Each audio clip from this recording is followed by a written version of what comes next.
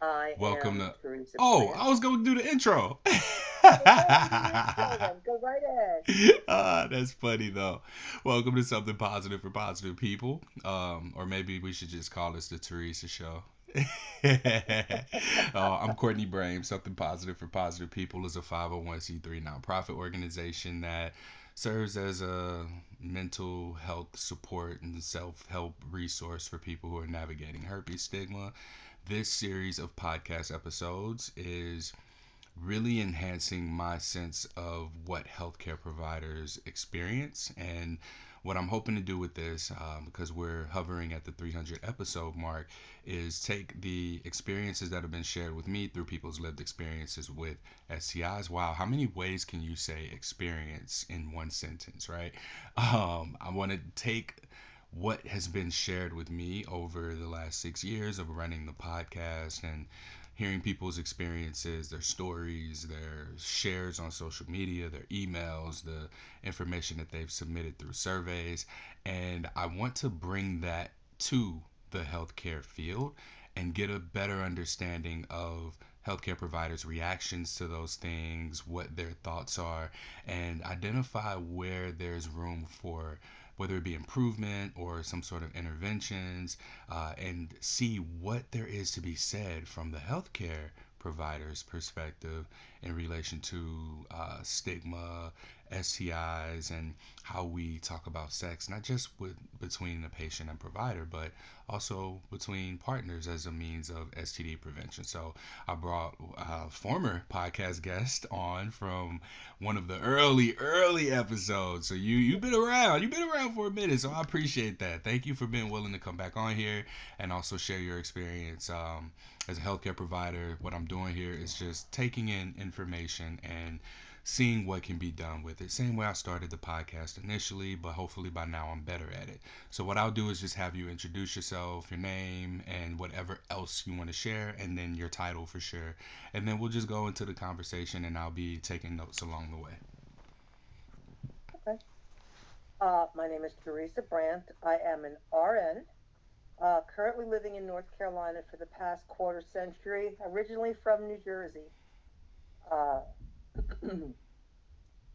I've had 46 plus years of experience in nursing, and it has become a big change from the early days with STDs and sharing that with patients to this part of the day, uh, where I actually had a conversation a few days ago, and I couldn't help but think how far it's come, but there's still such a stigma, and that hasn't gone away. Hmm. Uh, And by your definition, what would we say stigma is? Like, if you were to just give it a definition, not Google, but what it is, because I hear it so many different ways, and I just want to make sure we're at the same starting point. So when I speak to stigma, that's where we are. I think it's a judgment based on misconceptions. Um, Years ago, we'll take AIDS because that was an easy one. I was a new RN, and AIDS was an automatic death sentence. And automatically, you were a person of terrible character.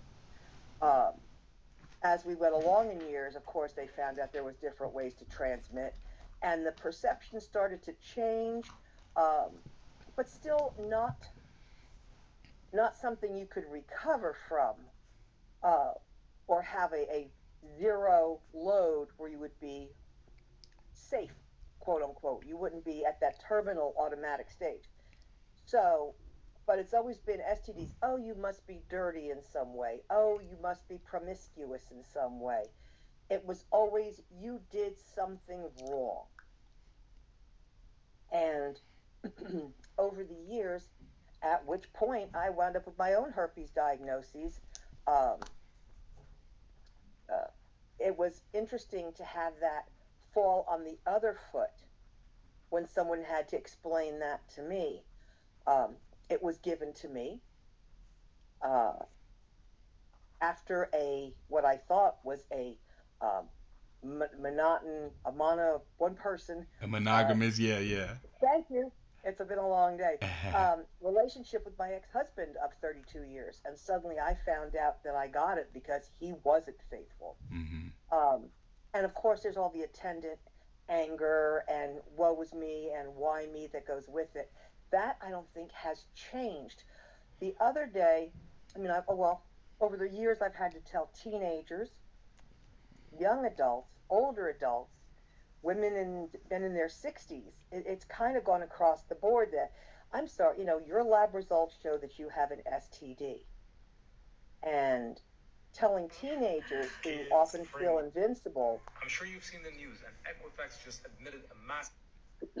and it's been like, well, they're fine with it for the most part until they find out after the third time we have to report them to public health, and or they have to tell their partner what went on to get treated. And that's always a bit of a barrier to getting treated. Oh, I have to tell him or I have to tell her. I don't know how they're going to take it. Well, Yeah. Let's there's let's not let's stay here for a second. okay. The disclosure piece.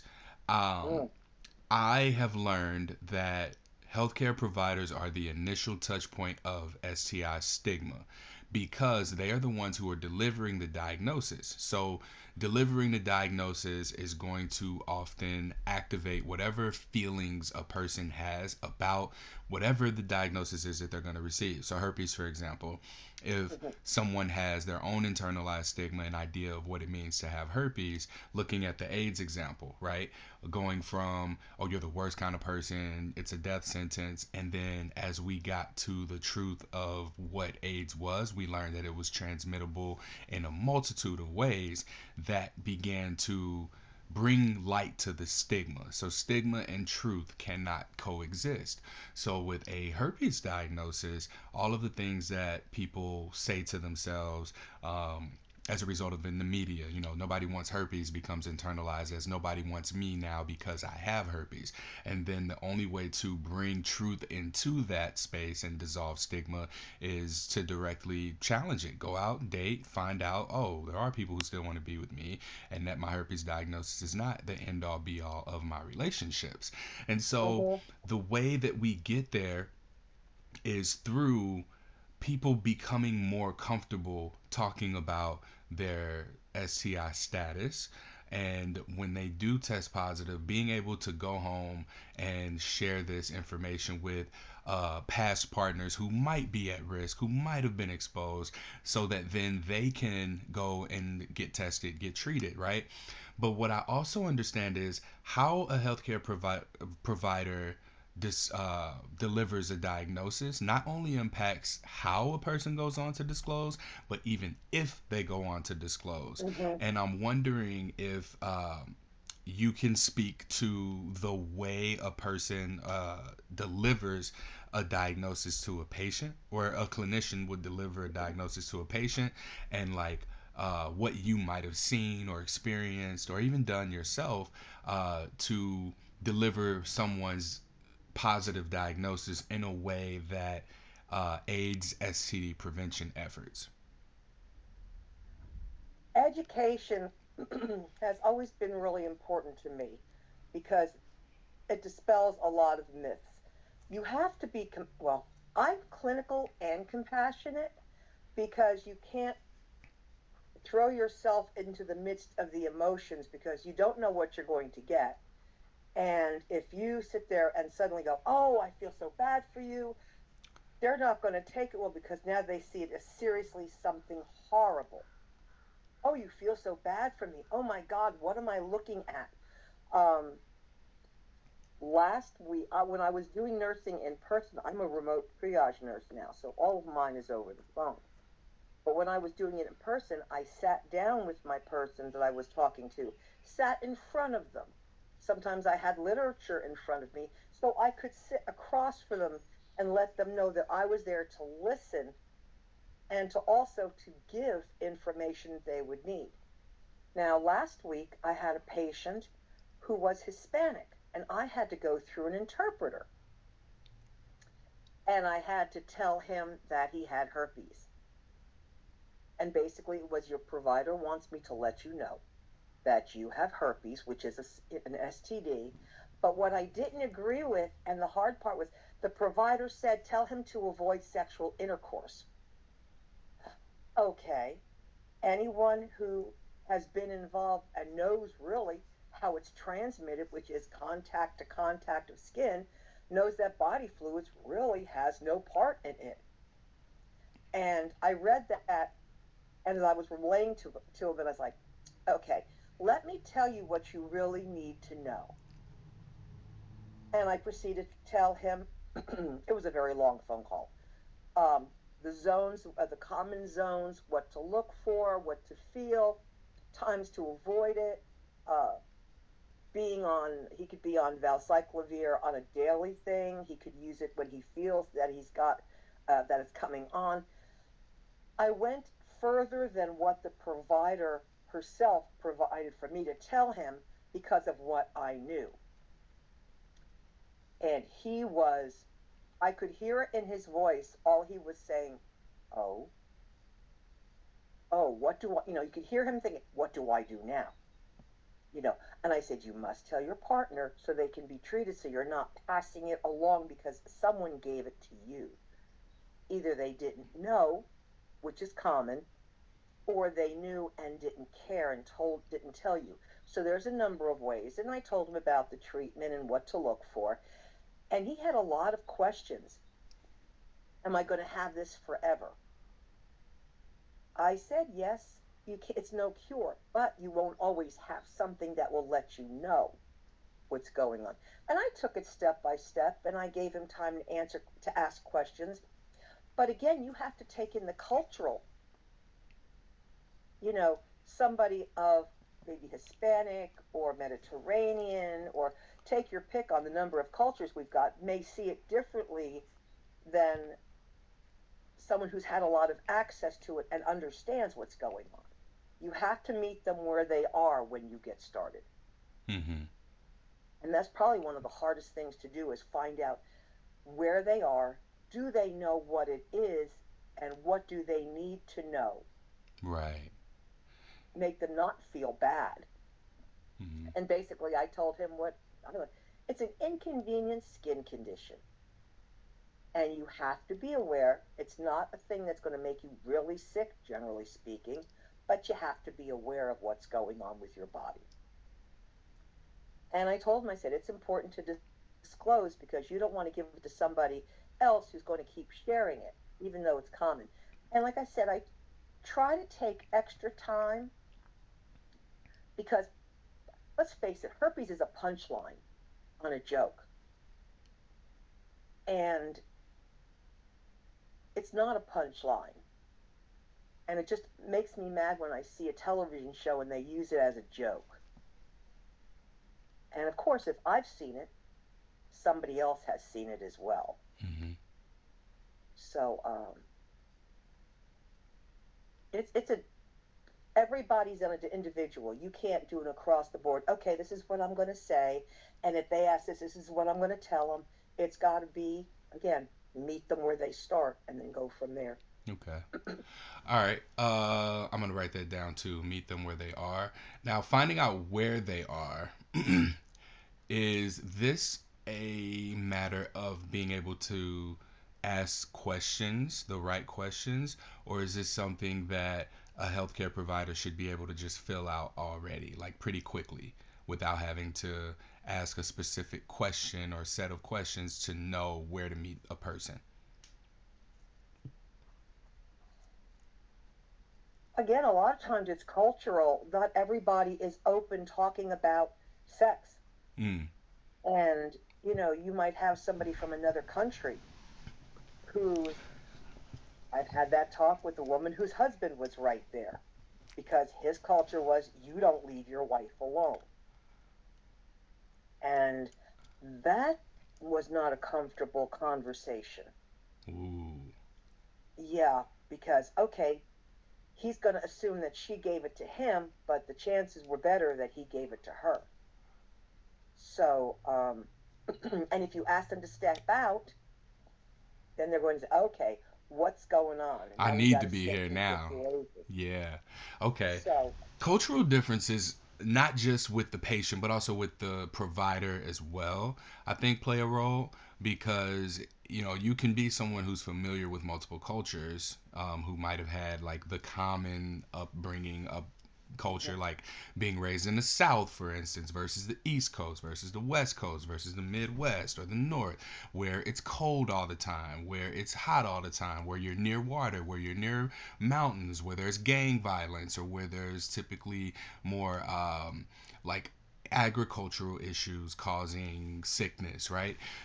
Where you are, and this kind of ties into what another provider said. She's like, the type of uh, the routine experience that a healthcare provider has may not be in sex or sexual health, so they just are a little bit foreign in that space. And what we're talking about here is how foreign you can be from a cultural perspective, coming in and having to now talk about something that's already uncomfortable to talk about as well, and now you got to layer the cultural piece to it.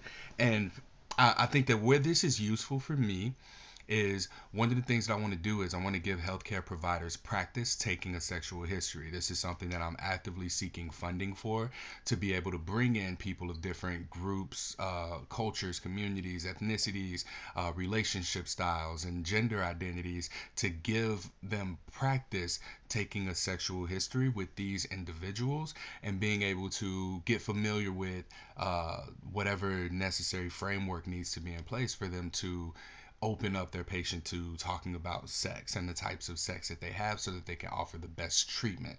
This is probably the most eloquent way that I've been able to articulate what it is that I'm attempting to do through these interviews. So, thank you for making the space for me to bring that out.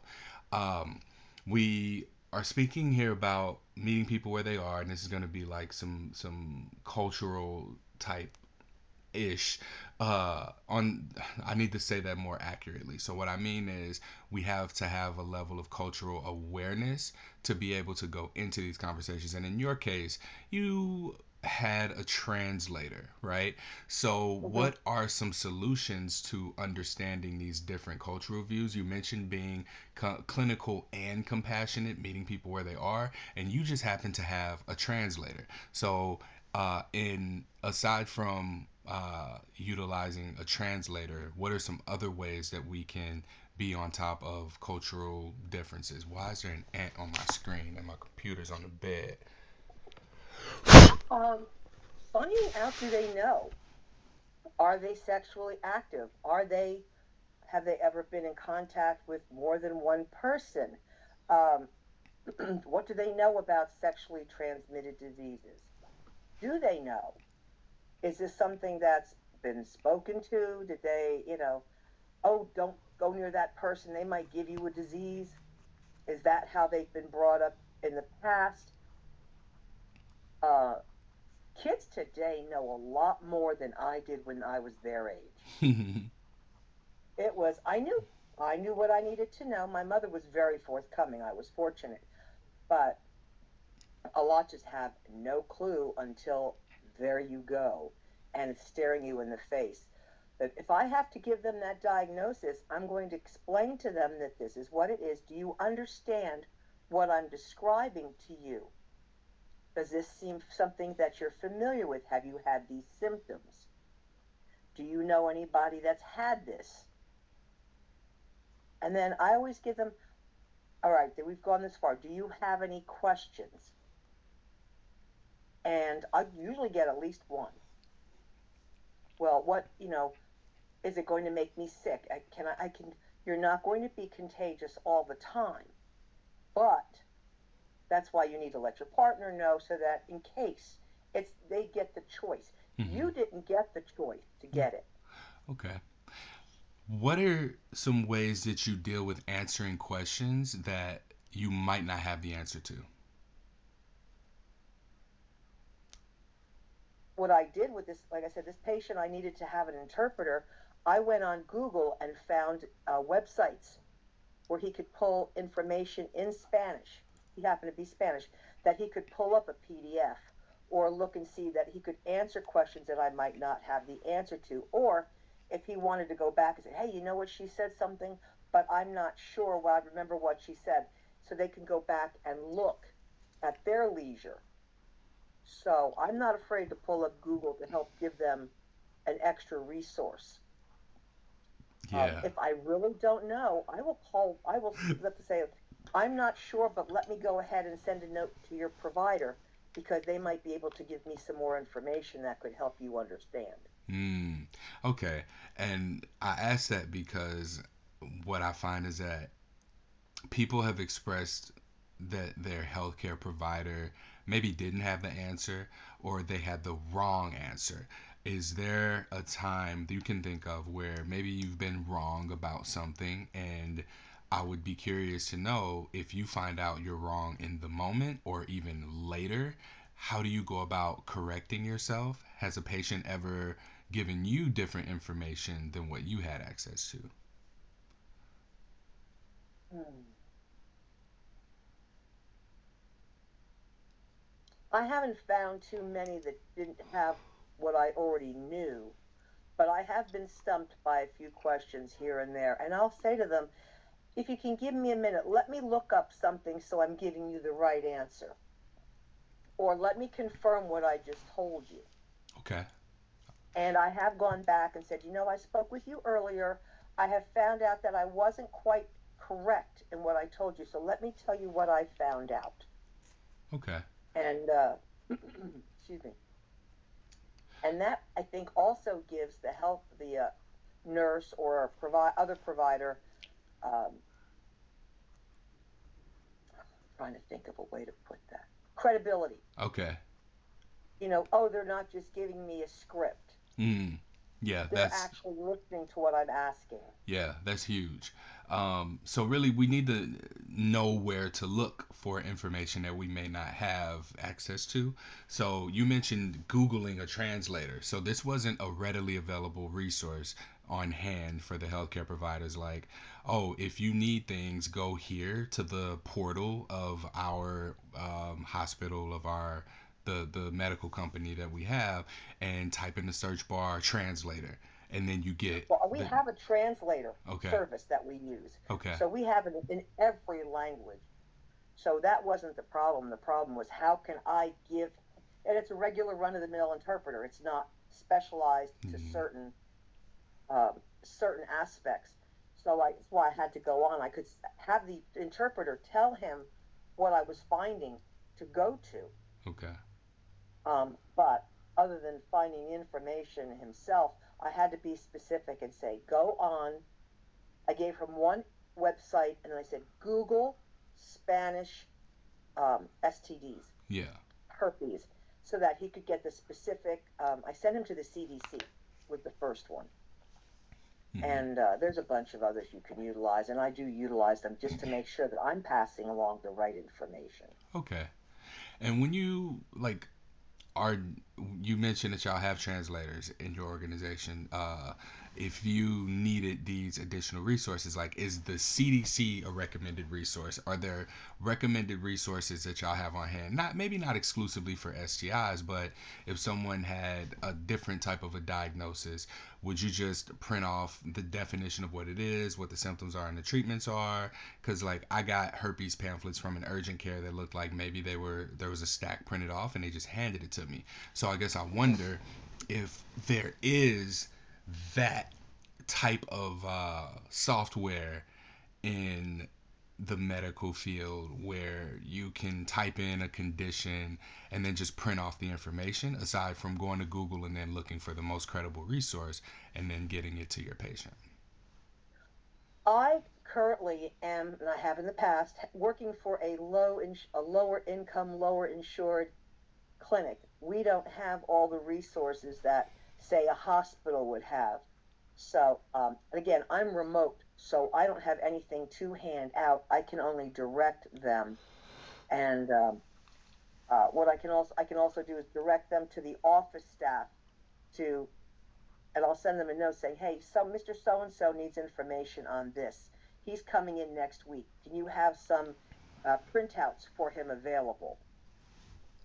So I don't have that kind of information at my disposal. Okay. Uh, I do find ones like I don't go on Wikipedia. Hmm.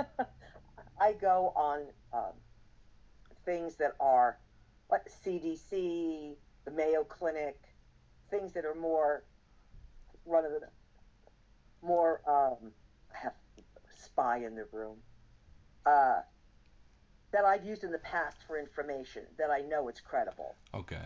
So, uh, but again, that comes with using things over the years Hmm. with experience.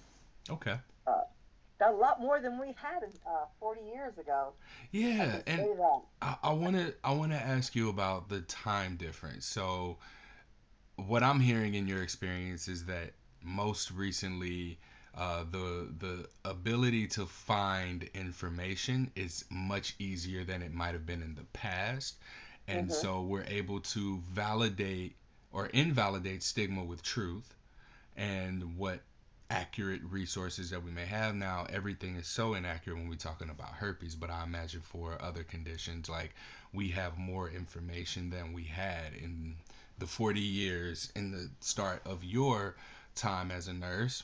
And so I guess what's the biggest, has it gotten better? What's changed stigma wise when we talk about stigma from your experience as a healthcare provider? I know you said the younger people have so much more information, but is that a good thing that they have so much information, or would it be better to have less information that is more consistent and accurate?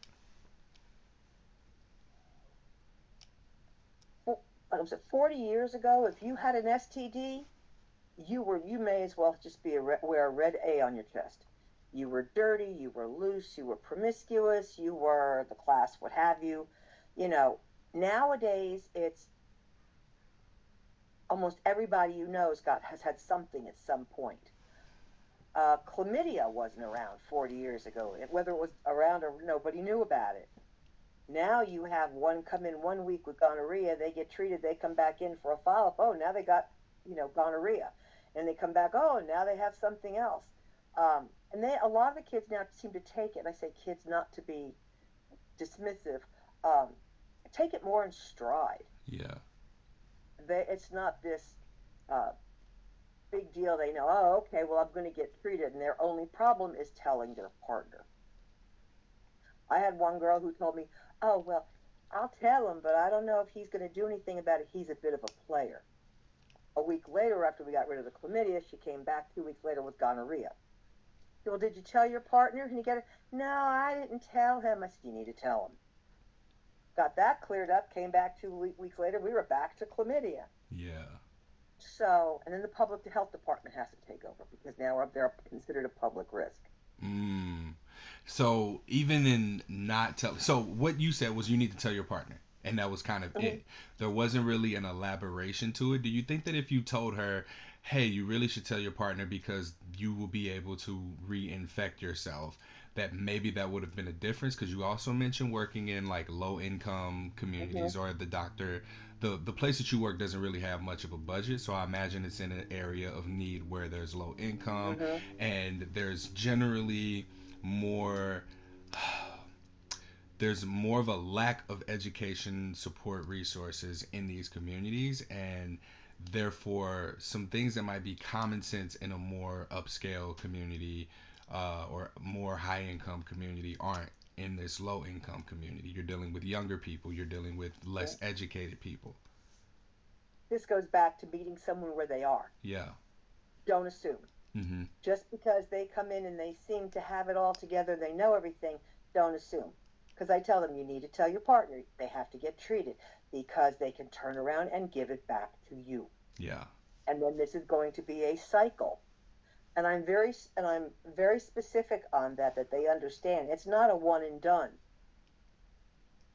Um, and to use protection and to be aware. But again, as we know with herpes, it's not fluid. So they can use condoms from here to heaven. It's not going to make a difference.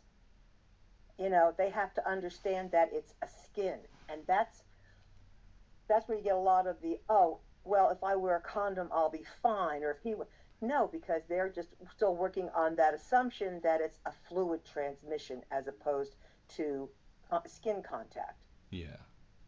And that's not the phrase out there, I guess, is what, that's not as mainstream common as you would understand. That, oh yeah, use a condom, you'll be fine. No, you won't be Nah. fine. That's not how it's transmitted. Mm-mm. And I think that's probably one of the things that really needs to be, I guess, stressed in any discussion about herpes is its transmission. Yeah. And, just because HSV1 is considered oral and HSV2 is considered genital, to stress, it can travel. Yep. You can get either one anywhere. It's not going to sit there and go, oh, well, now you're below the waist. Now it's only going to be, Mm-hmm. that's probably one of the longer conversations Yeah. is a herpes conversation as opposed to just, oh, well, you have syphilis. Here, we're going to give you an antibiotic and that should clear it up. Right. Now, the what made me think of this is how you mentioned telling the lady, all right, you have gonorrhea, tell your partner. She's like, no, he's a player. I'm not going to tell him. And then she came back with chlamydia, and then she came back with gonorrhea again. It just kept being a cycle, right? Uh, Couple months. it seems like in this situation, fear might have been helpful rather than meeting this person with non judgment, no shame, no type of feeling at all. Because this person still, or this person could have just been like, hey, partner, you might need to chill out for a week on having sex. Go in, get treated because this is what I got. Like, she might have just never told him because of fear of him not having sex with her anymore or blaming her, right? And so that fear is present. And I wonder if this is kind of like what stigma's role is, or the judgment and the fear and the shame and all of that, to protect people from themselves, or it to redirect the power of that fear from a potential partner to in the healthcare setting, to where, like, okay, if you do these things, then these are the consequences and you're going to have to do this. And then that kind of scares the shit out of people into being more mindful of the kinds of sex they have, who they have sex with, being on top of their treatments and everything. And granted, that's a two-way street. One person might hear some shame and stigma, want to go jump off a bridge. Another person might hear that and be like, oh, I wasn't going to take this seriously. I needed to hear this message this way. That's why I sit down when, like I said, now I don't have that younger population to really work with like I used to. But when I sat down with them, I sat down and I made myself, there was nothing else going on. We closed the door and it was just the two of us chatting. I like kids. So it wasn't a problem of I was going to give her that, you should do this. It was more, you want to stay healthy and you don't want to have to worry about being sick because that's not going to get you where you want to go in life. And when they realized, I loved it when they come back and give me a hug for listening. That was always one of the best things because you reach them and you're not judging. You know, these things happen. It's so common. Same thing as I told this gentleman the other day. I said, it's very common. People don't may not talk about it a lot, but there are a lot more people who have it and don't talk about it. So this is not something that is just once in a blue moon. There's a lot of people sharing this, and they just don't know how to take care of it or how to avoid it. The, to let them know that there's not a judgment going on. I'll start out with clinical just to give them the facts, and then we can go into this conversation mode. Okay, I just gave you a lot of information. What do you want to know? Do you have any questions? Do I need to go over something else again for you? I got plenty of time. Tell me what you need. So to know that they're not just a number on in my book to tick off. Okay, told him, let's go to the next one. Told them, let's go to the next one.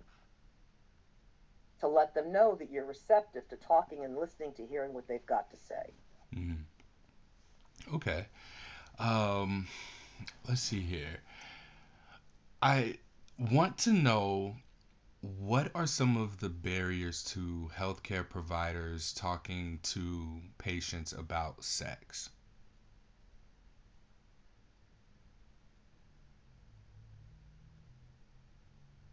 Society at large, I think, is a lot of it. Um, the schools don't want to talk about it. They give you this health and safety kind of chat, and basically it's don't have sex and don't get pregnant. They don't go into the finer details of what could happen, the consequences. Well, you're going to get pregnant if you have sex. Well, don't have sex. They don't go into the little extras of what could happen. There isn't it depends on who's teaching the class. If they're not comfortable with it, they're really not going to go into it. So it's Um, more of a personal it's a personal comfort level. If you're not comfortable with sex, you're not going to be able to talk about sex. well, maybe you could be fine with sex. It's just having to share, acknowledge it in someone else, especially younger people. If you are one of, I don't want to phrase it that way. If you're one of those, if you're someone who believes that no one should have sex until they're married, then you're not going to be real receptive to sitting down and having that chat with them about what they should do outside of the actual marital bed. Because it's hard to overcome your own beliefs a lot of the times. Yeah. Yeah. And do you think that practice in that discomfort is something that's helpful, or is there something else that needs to happen? I'm sorry. So what I mean is, if people are uncomfortable with other people's sex lives, is exposing them to conversations with other people about sex going to be more harmful or helpful? And should there be like a educational training or something on dealing with that discomfort? Oh, absolutely. Absolutely. Um, I think doctors should have more conversations about being comfortable and not just drop it on the nurses. Nurses tell patients a lot of things because the doctors aren't comfortable with it. So they say, oh, go tell Mr. So and so, blah, blah, blah, and I'll see you later. Same thing when you're teaching somebody or have to discuss a matter like this sex education, health and safety. That goes along with, take a course, find out about compassion and non judgmental. Don't just make it a catchphrase. Mm-hmm. Actually learn about how you're going to talk with a teenager. I was teaching, they had me as a guest speaker in a class. They didn't invite me back. I think I was a little too blunt. But talking about, I handed out lollipops. I said, here, enjoy the suckers. Don't be one. Now that we're going to talk about this. And I said, if you think you're going to be swayed in the dark into something you're not ready for, don't go in the dark. Go watch a basketball game. And this one girl was, well, I have two kids already, and I can get romanced anywhere. I said, stay home. And everybody laughed, and it was meant to be light. But again, it wasn't judging her. It was just recognizing she made a comment, and it was a humorous lesson, part of the lesson. Don't again going back to don't put yourself in that situation. But I had training in nursing about how to talk to patients, what to look for, what to listen for. I don't think a lot of these teachers, especially the ones in high school that have to have these conversations, I don't think they get that little bonus of what to do when you need to describe it. I think some of them just kind of get suckered into it. Oh, we're going to be teaching sex education this year. Yeah. Yeah. Now, you said There's so something much more to it. you said something interesting. You said that the nurses are responsible for like the doctor's discomfort. Like the doctors just dismiss the uncomfortable stuff. Go tell Mr. So and so this thing. And it's just passed off onto the nurses. So is this a nurse Or they issue? go in and they say, oh, Mr. So and so, by the way, you've got XYZ. And if you need anything, the nurse out here can answer any questions you might have. So help me with the hierarchy here then. Uh What huh. is the doctor's job? What is the nurse's job? in this particular scenario that we speak of, where they can tell someone to go in, like, oh, hey, here's a diagnosis. All right, if you need anything, talk to the nurse. Bye. Oh,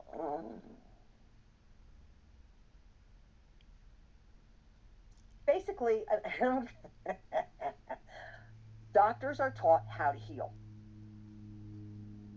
and nurses are taught how to keep them alive once they're told how to heal. Mm. Uh, and it's common joke like July 1st when the interns and the residents come into the hospitals for the first day. And I've been part of that conversation. They come in and they're full of themselves and they're going to be the great healers and these are their patients. And we basically say, look, you can make this difficult or you can make it easy on you. These are our patients. We keep them alive. We let you borrow them to learn and to take care of. Don't screw it up.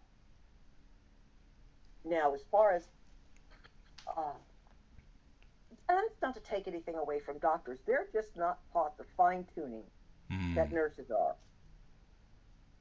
Nurses are to follow instructions and to do what's in their scope of practice and to question something that doesn't seem right.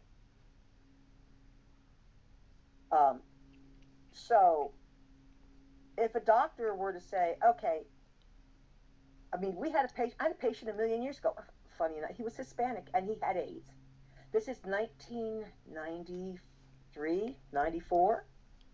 And I went in the room and the patient and his wife were devastated. Doctor came in and dropped the diagnosis on them and left. We were the ones who had to listen to them and talk with them and get the social worker in there and get the pastor in there and basically pull in resources to help them understand. Uh, and again, you can do the same thing with a lot of things. You have a patient who's got an STD and they don't understand and they don't know where to go. You can pull a social worker in there to sit there and talk with them if they're really upset. So and so just found out XYZ. Can you come talk with them and feel them out and see if they need anything that they didn't tell us? Because sometimes they'll tell somebody who's not healthcare related. Mm-hmm. But yeah, I don't think, and some doctors are great. Don't get me wrong, but there are a lot of doctors that they just don't know how to tap into that give and take for long periods of time, Okay. especially in today's managed care. You get to see 20 patients in 3 hours, and you know, Yeah. Yeah. All yeah, right. there used to be. Um, the thing that stands out about this last little block of what we just discussed, training.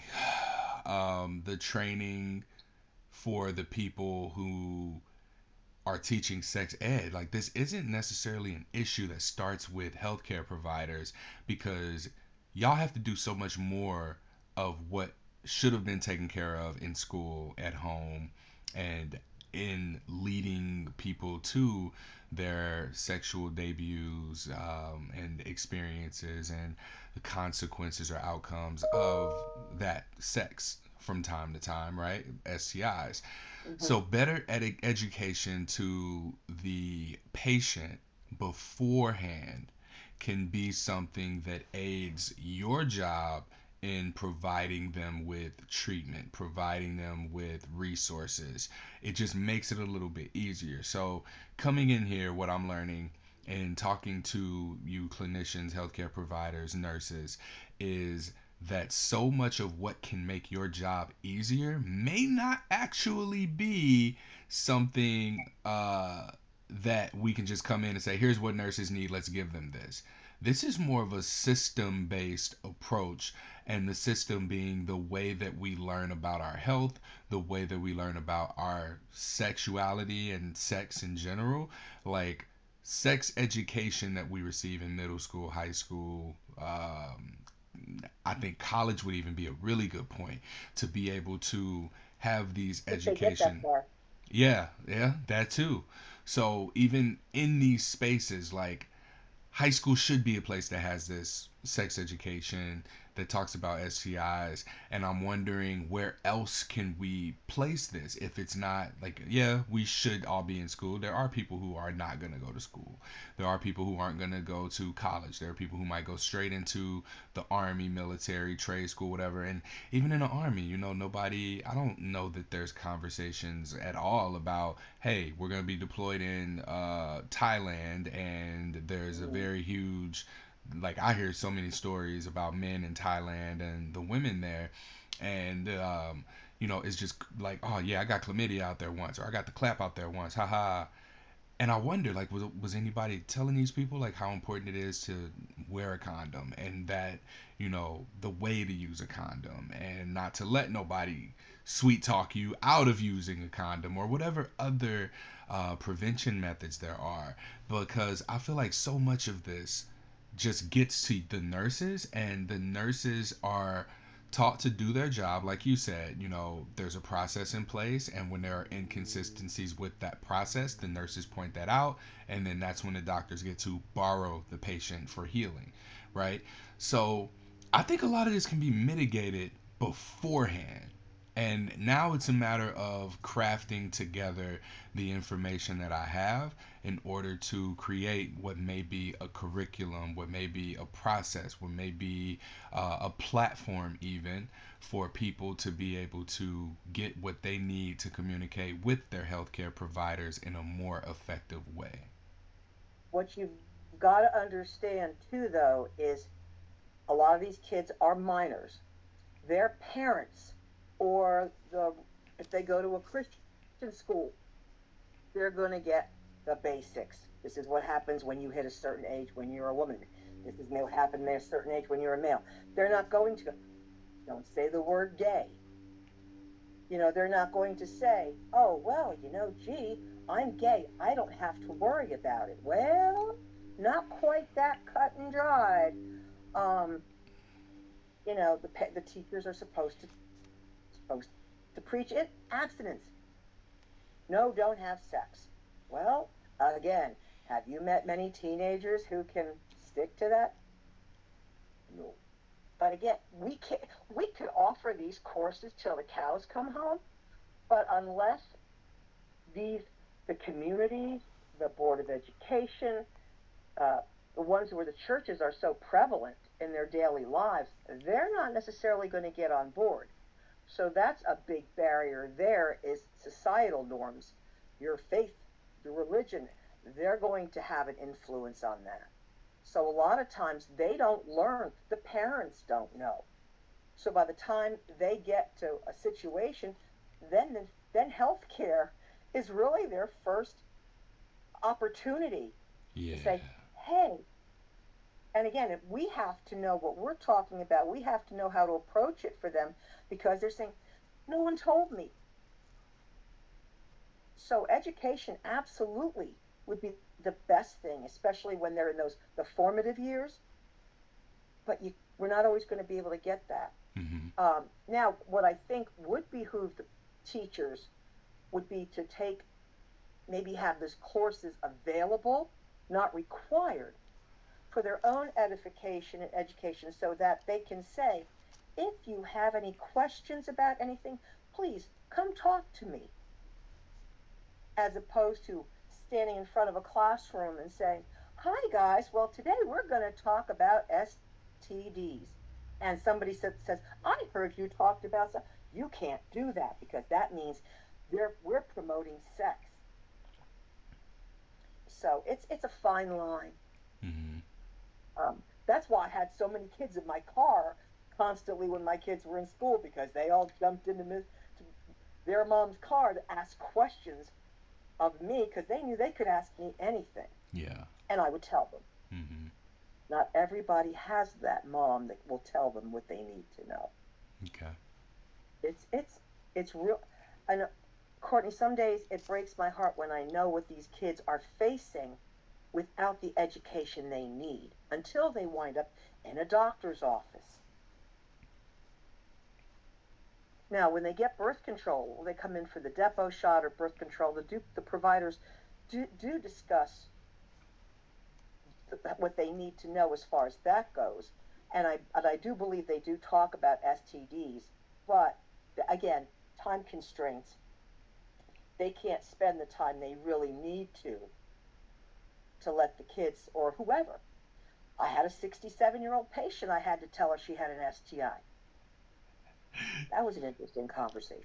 Yeah. Um, and there just isn't the time for the healthcare providers all the time to do that. Hmm. Uh, I can always tell. I have a log sheet for my production to see what I get done each day, and I can tell a day that I've had to have conversations with people because instead of having like 25 calls that I've done, I've got like 10, Yeah. Hmm. and those were teaching calls that took up the time. Okay. So All right. Well, I hope Teresa, this was helpful. Teresa, it was. I got plenty notes here. I don't know if you can see that, Oh but yeah. we also have the recording. So my plan is to utilize this in a way that allows for me to navigate better discussions that are going to help me with identifying, okay, who does need the training? What training do they need? How can we give healthcare providers more time? How can we set people up for success when they do have questions, when they do need information, right? So these are all questions that I'm gonna have and continue to bring to the surface as I go through this avenue of identifying what do healthcare providers need. What is there to learn from you all that can get people the best quality of healthcare? Because this isn't just about sexual health anymore, and it's not just about mental health. It's really about our health, like whole health, right? And I ain't there yet. Like I'm gonna say sexual health is mental health until we get to the point where that needs to change. But I think that people need to see that first, and I think that these conversations about stigma, where it's coming from, what we can do about it, this is going to get us to the point where people see, oh, sexual health, mental health, and then once that catches on, then we can see, just whole health and what all contributes to that. So I really thank you for coming back on here and Oh, being my willing to pleasure. chat with me. I would really. I'd like to hear the whole thing because I want to hear what the other nurses have to say or healthcare providers have to say as well to see where we differ. Yeah, so I'm gonna put all of these podcasts together. I have a handful of more interviews to do, and then I'll put these all in podcast episodes. It'll be like a series, and yeah, I'm hoping to get this project funded because I want to put together a survey for healthcare providers to see to get the input in a quantitative way, and then start presenting this when alongside like my herpes information talks. The funny thing is about so much of this, the STIs start with self-esteem. A lot of them toss themselves into risky behavior because someone's nice to them, someone makes them feel pretty or handsome, and they don't want to lose that opportunity to feel good Mm, about themselves. And then we have this whole sequela that follows along. So yeah. I definitely want to hear the whole thing and see Okay. what everybody's got to say. But thank you Absolutely. for giving me an opportunity to share. Yeah, thank you. Well, this was great. And yeah, I'll go ahead and close this out. And then if you have any questions for me throughout this process, just don't hesitate to reach out. Let me know. Okay, All right. good enough. Thank you so much. Have a good night. You too. Take care. Bye Bye bye. bye. Excuse me, I burped at the perfect time. I just closed the call. But that concludes this episode of Something Positive for Positive People. Please like, rate, review, share, subscribe to this podcast, and yeah, just share it with people. You can also donate via www.spfpp.org to support my efforts here. Again, 501, again, Something Positive is a 501c3 nonprofit organization, essentially serving people who are living with herpes. Thank you so much, y'all. Peace.